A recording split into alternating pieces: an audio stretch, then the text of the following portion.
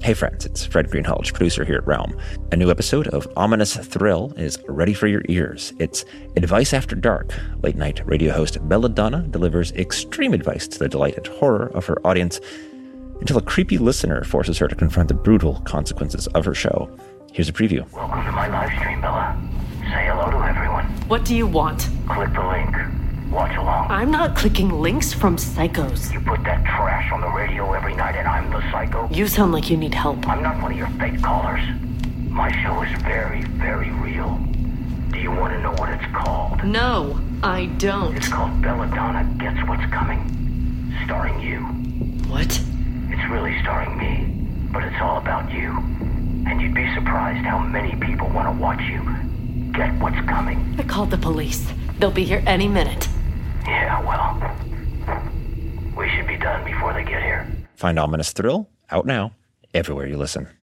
Every 5 minutes, someone dies while waiting for a compatible donor heart, liver, or kidney. On a remote island in Lake Superior, a team of geneticists strive to engineer an animal with human-compatible organs, thereby saving millions of lives. But these ancestors are not the docile herd animals they envision. Instead, the project spawns something big, something evil, something hungry. Ancestor by #1 New York Times bestselling novelist Scott Sigler is available for free on Apple Podcasts, Spotify, or wherever you get your podcasts.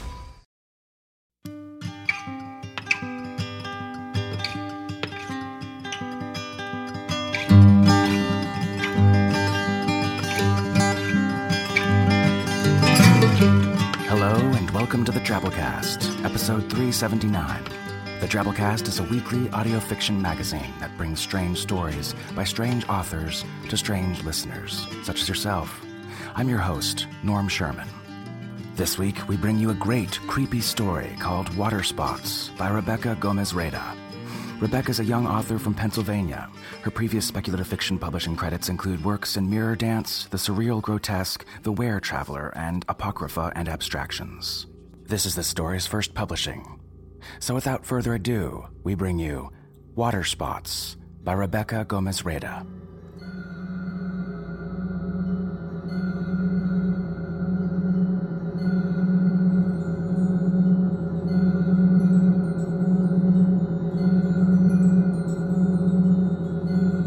They found your brother.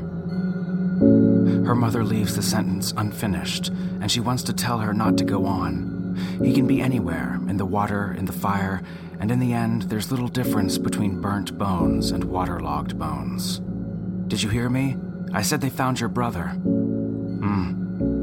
So she'd have his bones. What did she want with them? Rachel, they found Charlie. He's at a hospital upstate. He's alive. Someone noticed him lying in the street, the nurse says to her once they get into the room. When he came in, his hair was stuck to his face with mud. Rachel narrows her eyes as she presses her skinny fingers into Charlie's temple. His skin is colder and paler than she remembers it.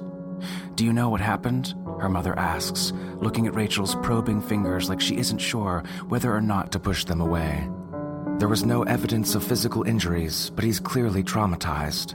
Ever since he's been here, he hasn't spoken a single word. As her mother starts to whimper, Rachel realizes that she could give him a scar if she pressed in hard enough with her nails. His eyes are closed, and even though the nurse warns her to be gentle with him, she passes her fingers over them and presses. "Charlie," she says, like she's scolding him. When he opens his eyes, they're wide and they're burning, and they stare at a spot on her cheek for much too long, but they are his eyes. They are their eyes, dark and round and familiar even in their panic. You can't stay here. 3 months earlier, he'd sneered at her after dinner like he was in on a joke and she wasn't. She'd laughed about it, loved him for it, because the curve of his lips was the curve of hers. That night, when he told her he was going out, she didn't say anything to stop him. She only reminded him to watch out for the rain and to not wake her up when he came back. "We have to go home, Charlie," she tells him, remembering how it felt to find his bed empty in the morning. Chipper-looking men and women with grating voices and sympathetic smiles tell them what they should and shouldn't do. Feed him this, give him that, push him here, leave him there. They swarm her parents first and tell Rachel simply to be strong. It's an absolute waste. "Come on," she says, taking his larger hand and pulling him towards her as gently as she can. He can only stare as she cups his cheek in her palm and taps at an old scar. His room is 3 months empty, and it seems to shift on its axis when she walks him inside with a hand on his elbow to keep him upright. She doesn't ask him what needs to be asked, only sits him down on his bed and watches him, shushing him when he lets out scared little noises. Honestly, her hand is shaking as she smooths down a lock of his hair. They match that way. "I'm your little sister, remember? What can I do to you?" She feels him watch her back as she leaves and thinks that he must recognize her just fine. She doesn't need to be taught how to care for him. Before he'd disappeared, they'd been friends, laughing at the same jokes and playing the same games, with matching expressions, matching freckles across the nose. In a few days, her kindness takes the fear from him. He's still mute, but at least smiles, at least nods or shakes his head to answer her questions and glares at her when she's sarcastic. Her parents ask her how he is. She resents them for it. "Better," she tells them. Later, her mother calls Rachel's aunt, and soon there are other children at her doorstep, cousins she used to see every weekend. "I can't believe they found him," one of the youngest says, looking like she's close to tears. "Can we see him?" She finds Charlie in the bathtub, hands pruned and eyes droopy as though he'd just woken from a nap. "What are you taking another bath for? You took a shower this morning." She tugs at his arm, and he leaves the warm water with a sour expression and a shiver. "There are people here to see you, people that missed you, family." She leads him into the living room with a hand on his wrist, but even though he's extra clean, his cousins flinch when they see him. She clears her throat, trying to break up the silence, but no one offers up any words to make up for it. "He can't talk, you know." Some of her cousins looked shocked at the sharpness of her voice, but others just continue to gape. They look from Rachel to Charlie like they've both lost their minds, and Rachel can't take more than a minute of it before she's hot with outrage. "If you're so uncomfortable, then why don't you just leave?" It's more of a command than a question. Many of her cousins turn and run, Charlie's hurt and Rachel's anger proving too much to handle, but one boy stays behind. Rachel sees him give the exit a frantic look of longing before he turns back to her. "Rachel?" His voice shakes, and she hates him for it. "I need to talk to you." He stares hard at her brother, and she can feel him flinch against her shoulder. "Just get out," she tells him. Her cousin looks at her helplessly and takes her wrist in his hand and pulls. His fingers sting on her skin. "Isn't there somewhere else he can stay while he gets better?" She'd never noticed how unpleasant it is to have words whispered into her ear. "Rachel, listen to me." It's much easier to throw him out. She goes to her brother's room that night. He's all wrapped up in blankets, but she can see the curls of his hair peeking out of the cocoon, and it makes her smile. "I don't care what happened to you," she says, sitting beside the peak of hair. She hears the blankets rustle as he lifts his head, and it hits her that he had only been pretending to be asleep, and had probably only been pretending to be asleep the other nights she'd checked on him. "You're still my brother." She slides her body down until she's able to curl around the blankets at his back so she can press her cheek against the covered jut of his shoulder, and after a few minutes she falls asleep. He doesn't.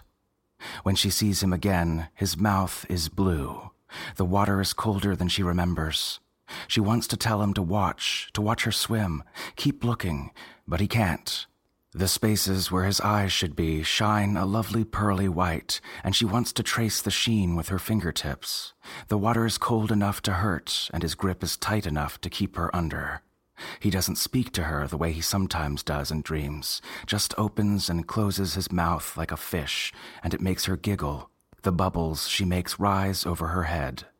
There is her brother, and he's being dumb as usual. Why is he grabbing her like that? Like he's afraid she'd swim away if he let her go.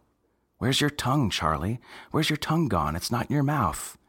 He should let her look for it. She wakes up shaking with her brother's hands on her shoulders and the taste of blood in her mouth. She'd been shivering so violently she'd bitten her tongue, and she folds it in on itself, trying to rub away the hurt. "You took me with you," she says, pressing her palms flat against the bed. She can barely hear him breathing. "You took me with you."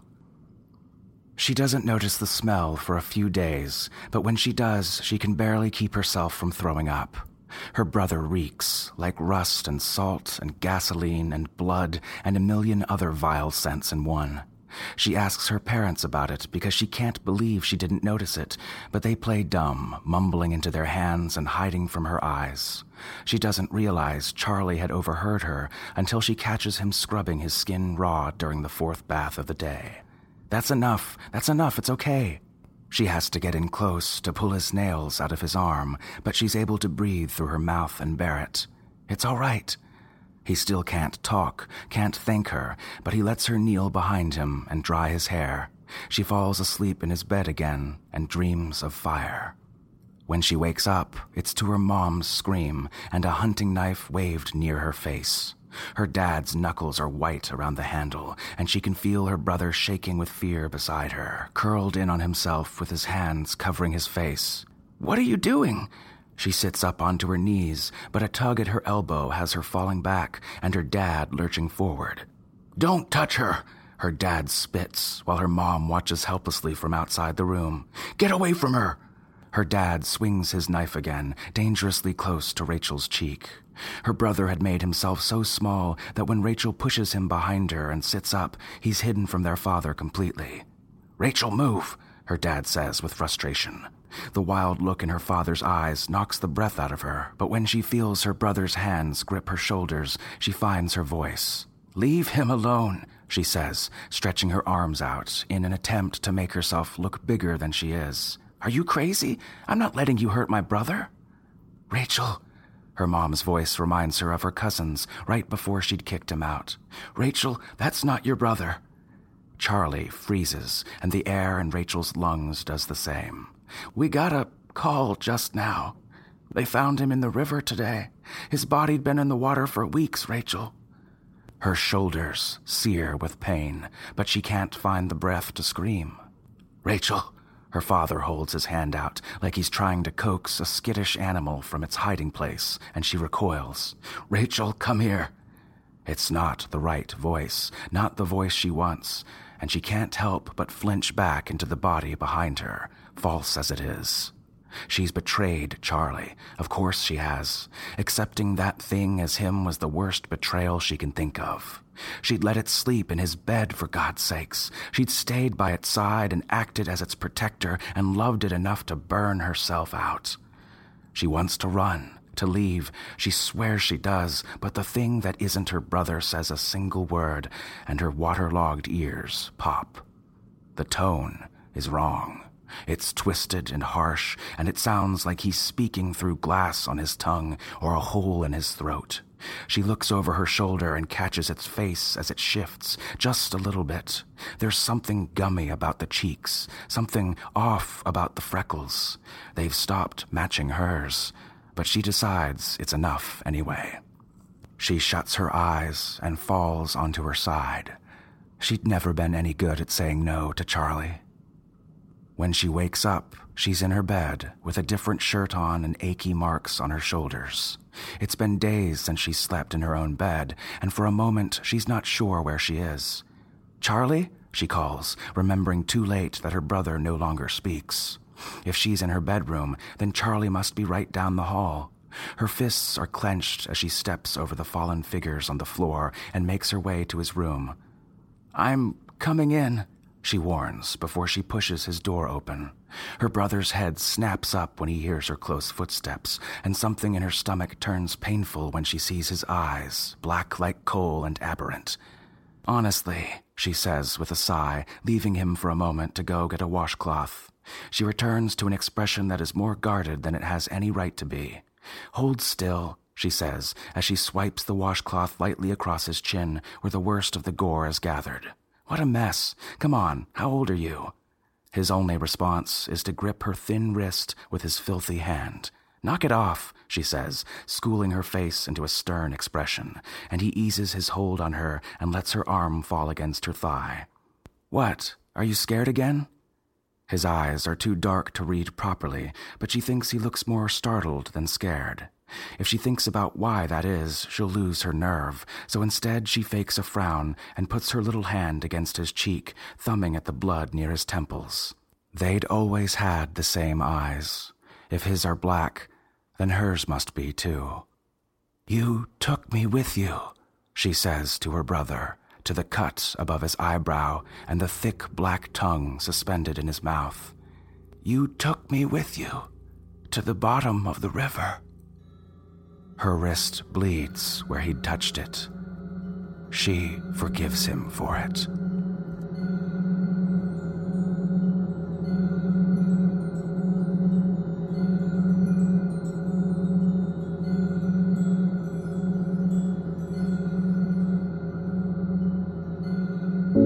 And that was our story. Hope you enjoyed it. And we hope you're ready for next week when we officially launch our 7th annual Women and Aliens Month. We have 4 great stories written by women about aliens and 1 B-side story for you premium content subscribers out there. Starting things off with Down the Well by Alea Dawn Johnson, The 4 Generations of Change E by Zen Cho, Sun, Moon, Cat, Man by Julia Reynolds, and Unathi Battles the Black Hairballs by Lauren Bukes, and closing things out with The Wanderers by Bonnie Jo Stufflebeam as our B-Sides episode. I can't wait. For now, though, let's go to our 100-character story winner this week by first-time winner Scarcrow. Here it is. I met the alien. We shook hands. I smiled. It became angry. I coughed. It forgave me. We have much to learn from each other.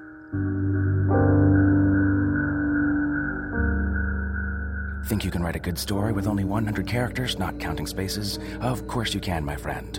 Go to the Drabblecast discussion forums at forums.drabblecast.org. Look for the TwitFix section. It's open to all to participate, and you might be next week's winner. Follow the Drabblecast on Twitter at the Drabblecast. All right, folks, that's our show this week. Remember, Drabblecast is brought to you with the Creative Commons Attribution Non-Commercial No Derivatives License, which means don't change it, don't sell it, but feel free to share it all you like.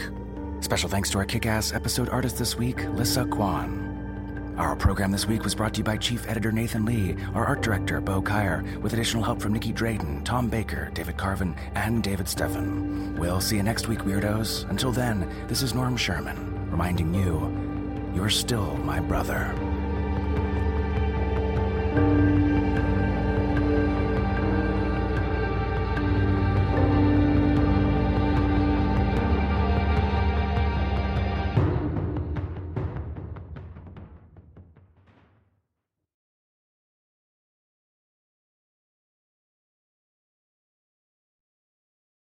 Hey there, this is Justin Bartha. I made a funny new podcast, King of the Egg Cream. It has the greatest cast in the history of podcasts with actors like Louis Black. I'm torn by my feelings for 2 women. Bobby Cannavale. You can eat it, or if someone hits you, you can put it on your cut. Melanie Linsky. I wonder what these marvelous things are that look just like boiled chicken feet. Jason Ritter. I can break things and pick locks and kill people. Michael Stuhlbarg. The whole point is to inspire people that they should make themselves better. Ari Grainer. No, don't whet its appetite. What are you, an idiot? Me, Justin Bartha.